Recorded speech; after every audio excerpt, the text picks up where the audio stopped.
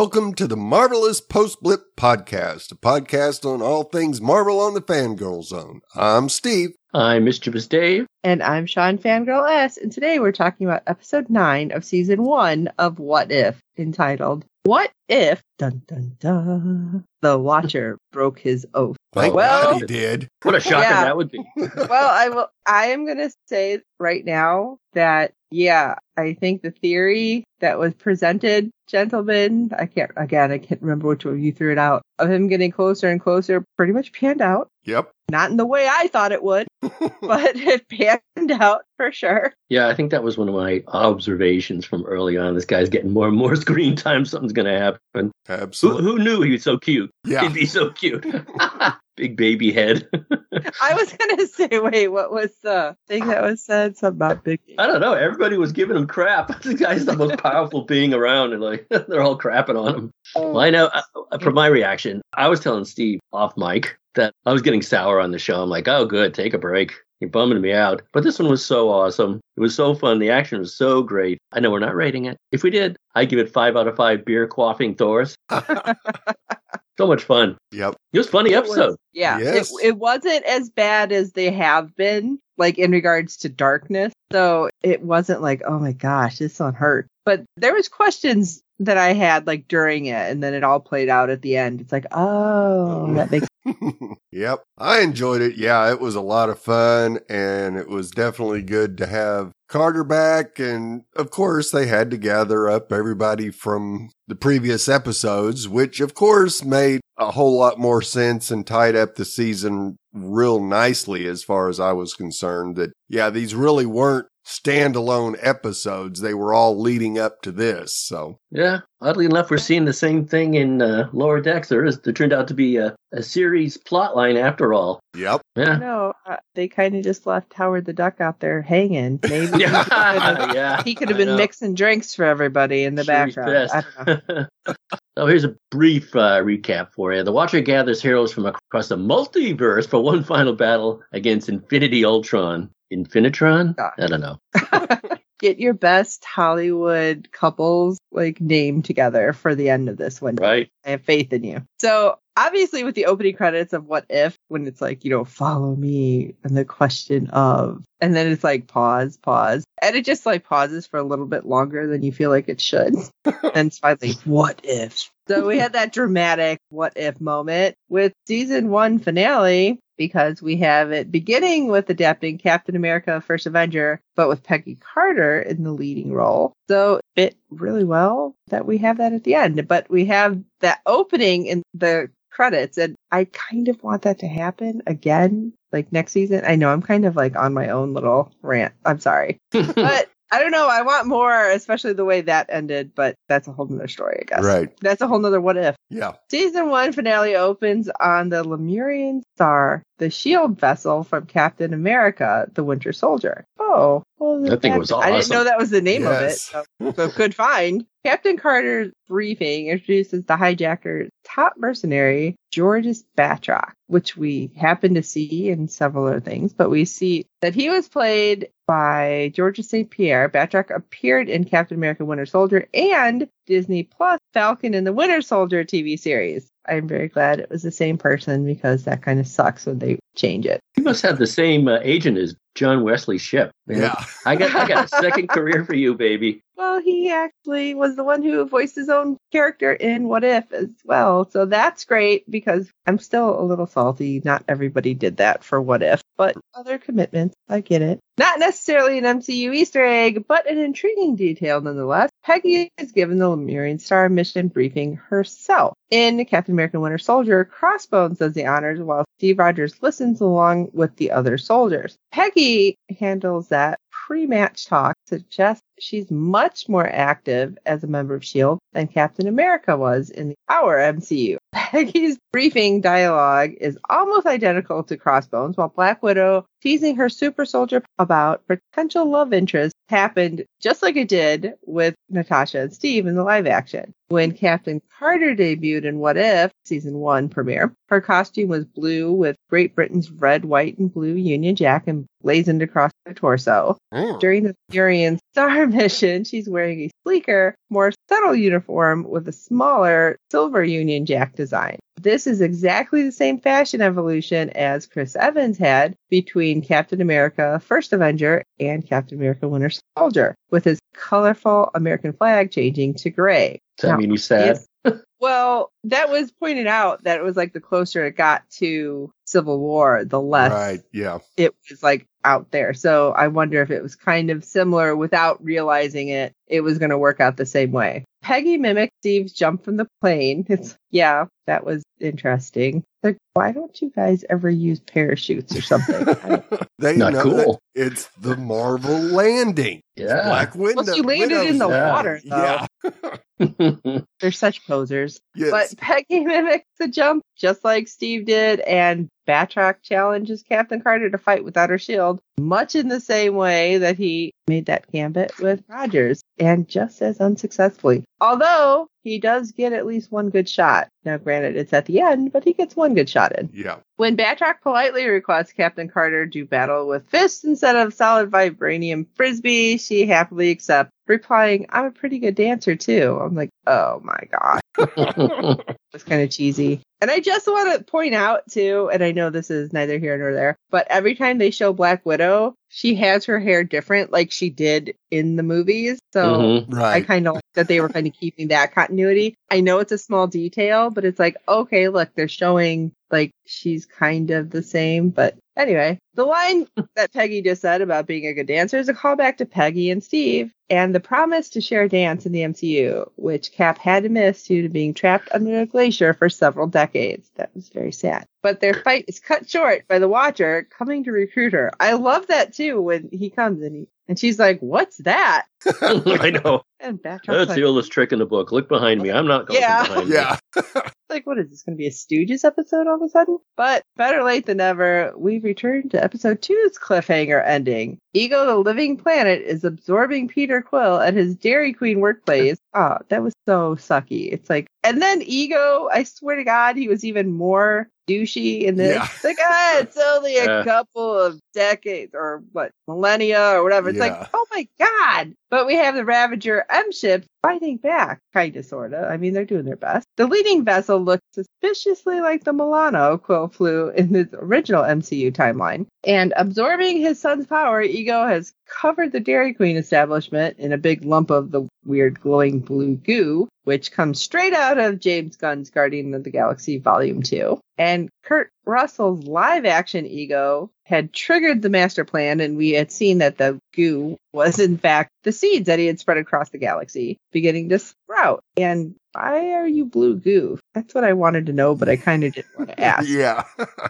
I'm afraid. But it resulted in the very same Dairy Queen visual What If uses. So again, nice continuity. In the end, Star-Lord T'Challa saves Peter Quill from the clutches of his father, Ego. And we get to see, again, our Watcher doing stuff that he probably wasn't supposed to. You know, I found it amazing they got Kurt Russell just to do that voice for that one particular bit. Does he actually have to come into a studio and record his work, or does he just do it on his iPhone and send it as a file? Yeah, from what he's probably doing it. Yeah, from what I understand is almost all the audio is done at home right now because of, COVID. Wow. I mean, come on. They got Thor to literally just go, in Loki. They had and Hemsworth actually do that. So if they had him just yell and send that in, I think they got the rest under control. Yeah, well, and I think they had all the scripts done before they started recording. And so every actor got to record whatever lines they had through all 9 episodes at one time. So an hour or two at the most, and I'm done. Yeah. But this has been done for a while because of, we know with Chadwick Boseman, like he was the first one. Yep. And he wanted T'Challa everywhere because he knew he was sick. And I still think it's awesome that we got him. And the realization that this was the last time we were going to see him and hear him, it's like, oh. Yeah. Yeah, very bad. That made me sad. In a brand new What If universe, the Watcher drops in on the oddest couple around, Tony Stark and Gamora. What? He finds them on Nidavellir, the neutron star introduced in Avengers Infinity War when Thor needed a new weapon and constructed Stormbreaker. We also see a brief glimpse of E3, who was played by Peter Dinklage on the big screen. I love that we got to at least see him, if not hear him. Yes. The Gamora variant chosen to join Watcher's anti-Ultron squad is adorned very differently to how MCU fans will remember Zoe Saldana's character. Indeed, What If's Gamora is wearing the golden armor of her adopted father, Thanos, and now wields his double-ended blade also. Say what? This is where I was worried, because when we seen that in like the pictures early on, I was like, oh my gosh, she's going to be Thanos. like Thanos instead. So exactly. I was really scared. And it gets worse because the Watcher refers to Gamora as Destroyer of Thanos. Huh? Which implies she offed her old man and swiped his gear. And this also explains why What If Episode 9 shows Eitri destroying the Infinity Gauntlet. Now, alongside Gamora is Tony Stark wearing an altered version of his Hulkbuster armor from Avengers Age of Ultron. I think I've said this before, but they must have the biggest yarn wall in the writer's room to connect all this stuff. Now, many What If fans will be confused at this point, and that's due to a planned Season 1 episode that was mysteriously dropped. Reportedly, what if Iron Man landed on Sakaar? This episode likely explains how Stark and Gamora came to be best friends. Interesting. I also have a question then, because if in this timeline, and one of the other ones, by the way, Thanos had gotten the Soul Stone, did he take out, or who, I should say, did he leave there for the Soul Stone if Gamora is alive? Because it was like that in another episode too, when Vision got the stones from him. So it's like, ooh, who did he kill? Yeah, and Stark just can't help himself, trying to sell Gamora on the idea of wrapping a suit of armor around the galaxy this time, not just the world. Can he stop at that? I mean, yeah. No. Just kill off his character again, please. Yeah. Iron Man has said this famous MC quote before in What If, but the line was first spoken in Avengers Age of Ultron. The Watcher brutally dismisses Iron Man with, "Not you, Stark." I love that. Yes. Loved it. Yeah, this time instead of killing Stark, we get to insult him.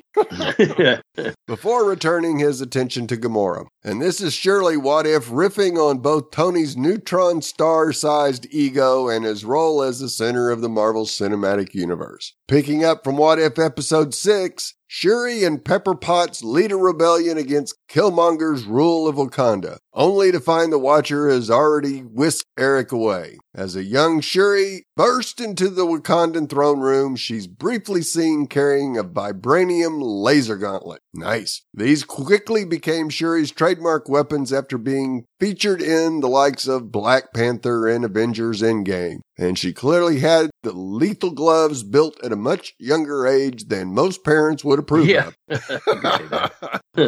I was so confused because I'm like, why? Why are you taking him? Yeah. It just seemed so weird. Watcher had a plan. Obviously. Yeah. The plan I had no. Yeah, it's like, okay, you got all these honorable people except Killmonger.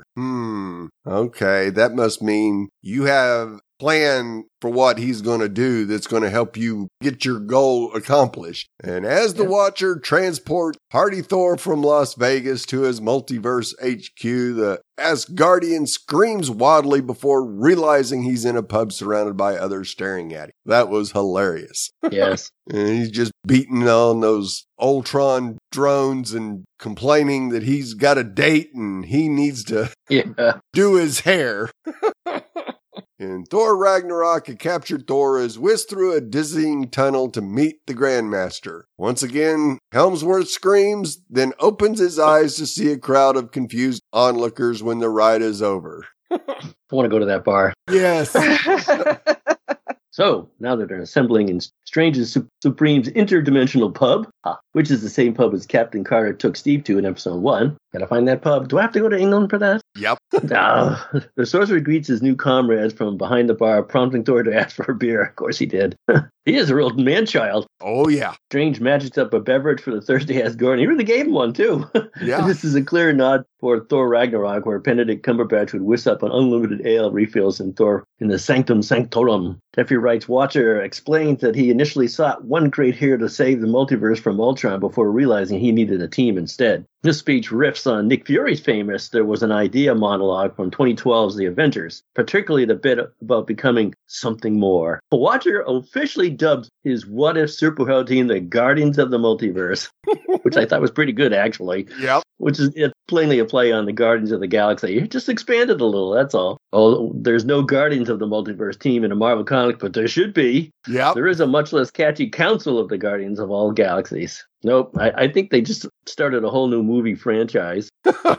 Functioning precisely as the name implies, this group was essentially a multiverse squad made up of the various Guardians of the Galaxy members, making them the closest counterparts for what is Guardians of the Multiverse. After Thor tries and fails to escape, don't walk the door, it's like Doctor Who, the team agrees to help and begin to debate how they should go about it. Naturally, Strange Supreme is left to explain the Ultron situation and fill the heroes in on the Infinity Stone's limitless power when brought together. The explanation he gives is very close to Wong's demonstration in Avengers Infinity War, including the mystic PowerPoint presentation and the lines, each control an essential aspect of existence. There's always someone around to explain it for you. Yes.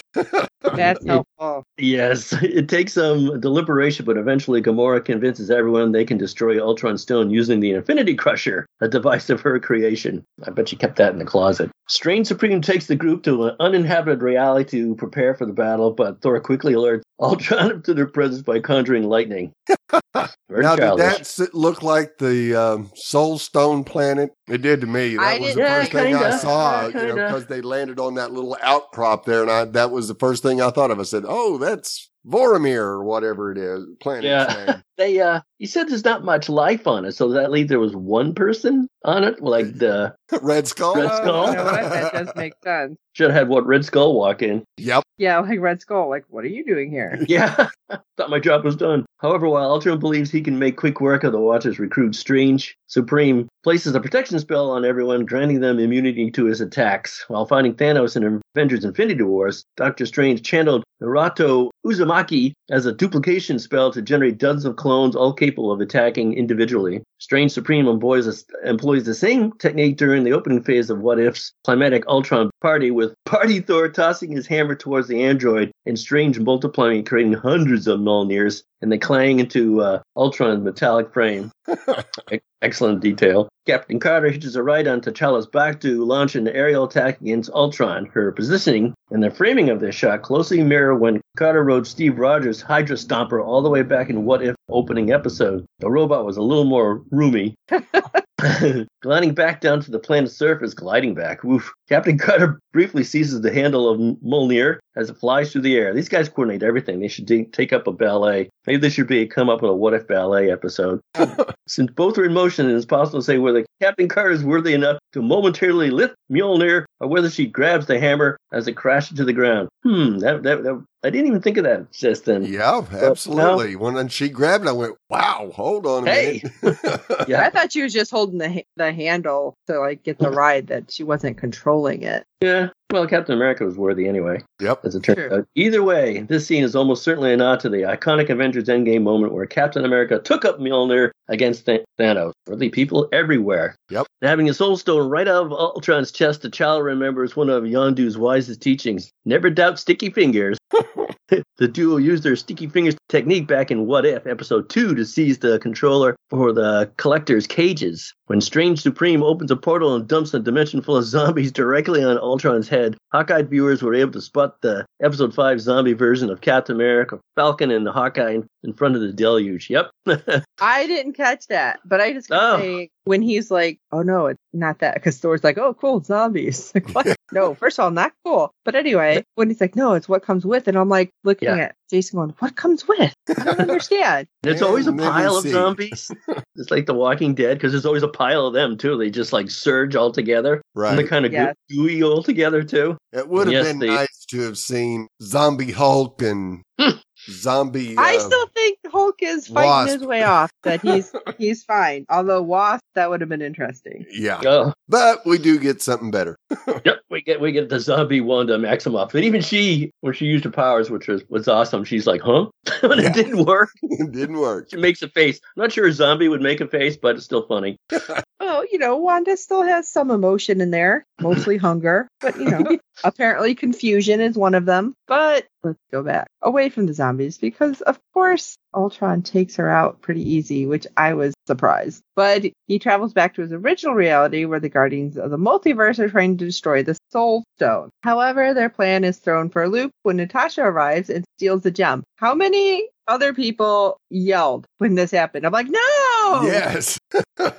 Because she doesn't understand how they got there, and she's supposed to be the only person left on Earth, which I was like, you know what? It just makes me more mad at Clint. I'll tell you that. Exactly. To prove her friendship with Natasha, alternate self, Captain Carter, name dropped Ivan and Alexei, Natasha's biological father, was first mentioned when Red Skull referred to her as daughter of Ivan in Avengers Endgame, while Alexei is a nod to the Red Guardian who debuted in Black Widow. To prove her friendship with Natasha's alternate self, Captain Carter, I said that there twice, hold on. Peggy also claims that in her universe, Black Widow trusts only 3 people, and she counts herself lucky being one of them. Hawkeye is obviously another, so who might the third character be? It's a matter of debate, but it had me wondering, who did she actually trust? Steve? Yeah. No, Steve. Thinking, Rogers. well, no, she wouldn't have known Steve in that reality. No, because Steve was gone, and it was just Captain Carter, remember? So I'm thinking the third person is just herself. Well, she knew Steve when he was not. No, she wouldn't have known Steve. She looked at his picture, didn't she, in this? Looked at him longingly. Nick Fury makes a strong case that she might trust him, but the line might also reference Yelena Belova, Natasha's sister introduced in Black Widow. Kind of forgot about her, so yeah, maybe. Though they share an incredibly close bond, Natasha never mentioned Yelena during the 10 years plus in the MCU, but this what if line might go some way towards rectifying that. The fight between Ultron and the Guardians of the Multiverse break down into a scrappy chase for the removed Soul Stone. Yeah, it was very kind of like goofy chase the way it was happening. Keystone Cops. Yeah, because the heroes kept working together to keep the orange gem from Ultron's cold clutches. But the sequence is essentially a rewrite of the Avengers Endgame battle where the Avengers play keep away with the Infinity Gauntlet. The Guardians of the Multiverse surround Ultron, each taking a turn to beat their metallic opponent. Peggy with her shield, Gamora with Thanos' sword, and Strange with Mystic Blast, etc., etc. The way the camera pans around while each hero delivers their signature attack feels remarkably like the Battle of Sokovia in Age of Ultron, where the Avengers faced off against a tsunami of Ultron bots inside the collapsed church. Continuing to draw from the MCU Avengers Battle of the Past, What If Season 1 finale sees the heroes hold down Ultron using Doctor Strange's mystic chains while Gamora's Infinity Crusher, I'm having a hard time, attempts to remove the stones from Vision's body. This is something of a sibling scene to Infinity War, where Spider-Man, Doctor Strange, Gamora, Drax, and Mantis hold down Thanos while Iron Man rips the gauntlet from his hand. Completing the full set of Avengers movie tributes, the camera pans around each Guardian in the Multiverse in a circular formation, just as it did in 2012 when the original... Always. Yeah, you always get that. And that when they were in New York, and I still don't understand why they did that, but I guess it's good camera work. Oh, it's totally BA. Yeah. This scene was glimpsed in What If trailer, but packed way more punch with the proper context. Yeah, indeed. In a neat example of What If's attention to detail, Red Guardian's shield shatters under the pressure from Ultron's Infinity Stone power, while Captain Carter's remains resolute. This is a subtle indication of how Cap's shield, both Carter and Rogers, was made from vibranium, while the Russians built Red Guardians from regular metal. Oops. Duh. The AI then realizes all he has to do is kill Strange Supreme to remove the protection spell and launches a full frontal assault, which tosses Captain Carter and Natasha away to locations of the arrow holding Zola. Now, when he stopped and he's like, it's you, I just have to kill you. They pan to like 3 different heroes. Right. So I wasn't 100% who he was talking about. Yeah, I felt It's the same way. I knew who's he. the I think I knew who he meant, but still, what are you showing them for? Right, exactly. Yeah, I wasn't sure though, because who's the linchpin in this particular one? It could have been anybody, right? With the help of Captain Carter, Natasha hits Ultron in the eye, which I cringed, by the way, with the arrow, allowing Zola's algorithm to enter his body. I was worried too. Yeah, this was an awesome scene, the way they yes, worked that around. But I was really scared because he introduces himself to Ultron internally. Arnim Zola recalls how he sought Hydra's domination once upon a time, which that's a callback line to First Avenger, where Zola worked as a subordinate of Red Skull, but also to Captain America's Winter Soldier, which he revealed Zola had nurtured Hydra's presence within S.H.I.E.L.D. since the end of World War II. Well, that whole thing back and forth kind of shut Ultron down for a minute, at least. And that gave Killmonger time to betray his fellow Guardians of the Multiverse and seize the Infinity Stones for himself, because of course he does. Yeah.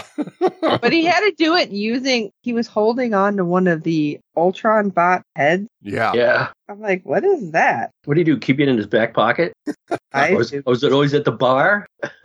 Yeah, I wasn't sure what that meant, why he had to use that to hold on to it. I mean, to pull everything out, but whatever. When the villain turns around and reveals his new Ultron-inspired form, there's a brief pipe-based musical cue, very similar to Ludwig Göransson's Killmonger theme from Black Panther. Thank you. When What If reintroduced Arnim Zola inside of Ultron drone last week, many interpreted the hybrid as a tribute to Zola's comic book presence, where he exists inside an artificial body. But season 1 finale dives even deeper down that rabbit hole, with Zola inside Vision's physical form, but appearing through a screen on the android's stomach. It was awesome. Yes. Again, very much reminding me of like Teenage Mutant Ninja Turtles. Yeah.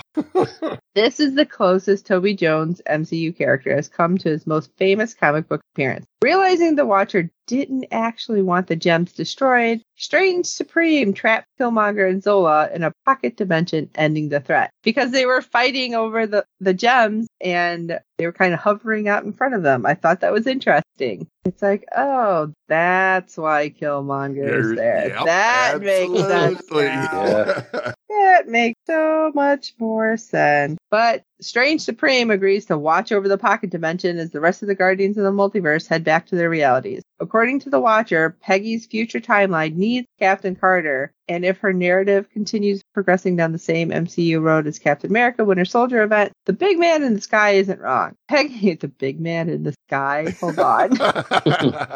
Like I said it, and then I realized, like, okay, big head in the sky. But anyway, Peggy is still to face Thanos, redeeming someone she loves, and fight for liberty against the Sokovian Accord. Well, yeah, that's all well and good, but still rough. Yeah, You know, she wanted her happy ending, and he's basically told her, no, you can't have it. Oh, damn. Baby head. Yeah, Thanks a lot. That's just like, yeah, no, okay, that sucks. Anyway, sorry, I'm just thinking about how bad it was because I'm like, her face, it was sad. Yes. But since Ultron's original world is lost cause, does the Watcher exactly agree to leave Black Widow in the universe? Yeah. Because she's like, I'm not going out those doors. And I kind of felt like, well, time to close. You don't have to go home, but you can't stay here. But turns out that he takes her word to the universe where an angry Hank Pym killed off Nick Fury's potential Avenger recruits, and Loki decided to invade after helping uncover the culprit. What If Season 1 finale continues that storyline with Loki fighting who he calls replacement Avengers. These apparently include Captain America, who Pym couldn't kill under Severalton's vice, Captain Marvel, who Fury still had the pager for, and that's about it. Returning to the moment. I was going to say, that's a really good rendition of Captain Marvel flying through space. Her beams. Yeah. I have to give a nod to the animation pretty amazing. I thought it was great. I just loved how they did a lot of the animation in this anyway. But anyway, returning to the moment he was dropped off, T'Challa resumes defending the Missouri branch of Dairy Queen from Ego. But you know what? Dairy Queen's important. I'm just saying. In a cute moment, he gives Peter Quill one of Star-Lord's trademark pistols, temporarily allowing him to become the proper Guardian of the Galaxy. What If Episode 9 post-credit scene sees Peggy Carter confronted with the Hydra Stomper again, which is what Batroc mercenaries were trying to get their hands on in the universe. But Black Widow confirms that something else there. There's a person inside, giving Peggy hope of reuniting with Steve. Although I'm still worried because has he been turned into the Winter Soldier, so to speak? Right. This feels eerily like what happened to Bucky Barnes in the MCU. And Steve did get captured by Hydra during What If Episode 1. So the post-credit scene hints that when Peggy Carter took Steve Rogers' place, Steve Rogers took Bucky Barnes' place, and the universe is telling of Captain America Winter Soldier will pit lover against lover rather than friend against friend. And that would be more heartbreaking for Peggy. I was just going to say that. He'll come around because he'll have a Brokeback moment where she says, I can't quit you. Right. Just like bringing Bucky back. Yeah. You can continue to punch me in the head, but I'll take it. I will riot if they do that, Peggy. Just saying. Uh-oh. Horrible. That would just be horrible. Yes. I could deal with. I mean, come on. She's been dealing with so much. Don't do that too. Yep, absolutely. I agree with that. So that's going to register on the Richter scale, and I'm going to feel it over here in the East Coast. Okay. I'm on Hulk smash. All right. We won't know until next year. Yeah, we got a ways to go before we find out. If we find out at all. Maybe season 2 will be void of any Peggy Carter episodes. So we won't ever know. That'd be worse. That'd be worse. Well, we do have some feedback for the What If season finale. Our friend Jazz has provided her thoughts on it. So let's hear what she thought of the episode. Hello, this is Jazz, and this is my review of What If season finale. I saw that Doctor Strange was more in control of his powers and his body in general, so there's no way to determine how long it was when he blew up his dimension and when the Watcher asked him for help. But he seemed more control of everything, which was good for everybody in general. I loved our Black Panther's quote that said, "Never doubt Sticky Finger." So I will miss him and his voice acting as well as his portrayal of other characters in movies and TV. I love that Peggy sensed not to trust Killmonger, who actually was not helping them at all fight Ultron and only showed up at the very end to do what the Watcher probably expected him to do. And he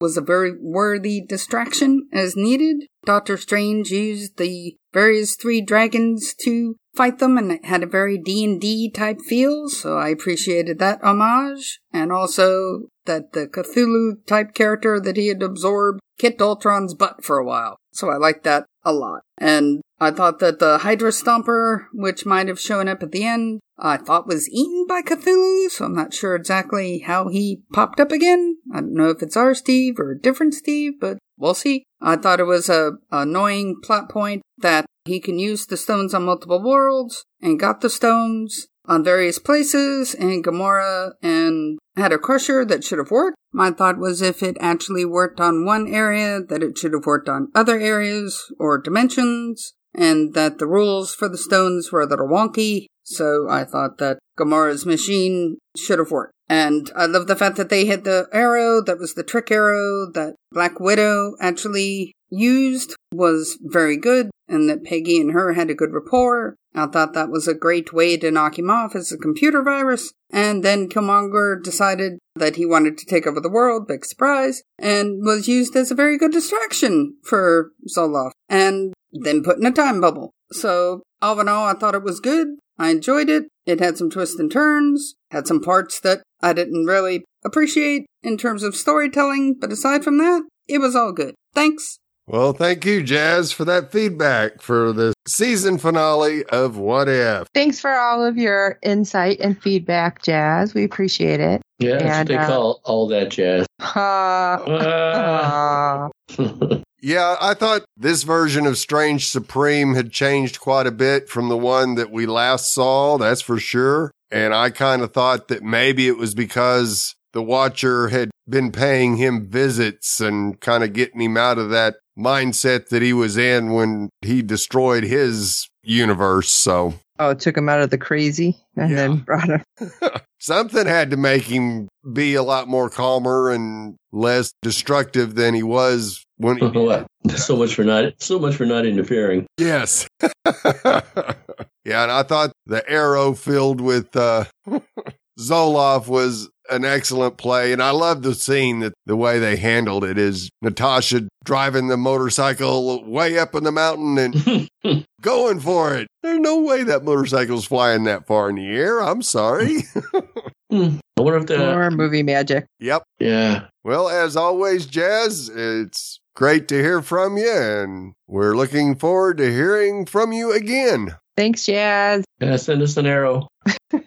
Well, we'd love to hear your thoughts on each and every episode this season. Our deadline for feedback is 6 p.m. Eastern every Friday during the season. You can send your feedback via email or audio to contact us at fangirlzone.com. Please review and rate us on iTunes and any other platform you use for your podcasts. With good ratings and reviews, it helps other fans of the show find us, as there is plenty of other Marvel podcasts out there. Tell your friends, and I hope you're enjoying our podcast, and don't forget to check out the other great Fangirl Zone podcasts. Okay, you can find all of our podcasts at www.fangirlzone.com. You can also find our contact page if there's other ways you want to reach out. And I still want to hear all about ways to stump these guys regarding the Marvel Universe. So do it. But for this episode of the Marvelous Post-Flip podcast, This is Steve. Well, the door was more of a metaphor anyway. I'm Sean Fangirl. I thought you fell out the door. Yeah. She went out the door. Where'd you go? I was looking for something to drink behind the bar. Sorry, guys. This is Mischevious Dave, and there's nothing like keeping your arrow handy during an apocalypse.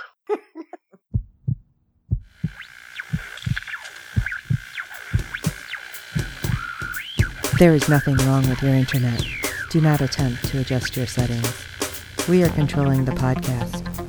We control the squealing and the screams. We can make your heart flutter, your eyes blur from tears, or sharpen your mind to crystal clarity. For the next hour, sit back. We are in control of what you hear. We repeat, there is nothing wrong with your settings. You are about to experience the awe and mystery known as the female mind. You are now entering the Fangirl Zone.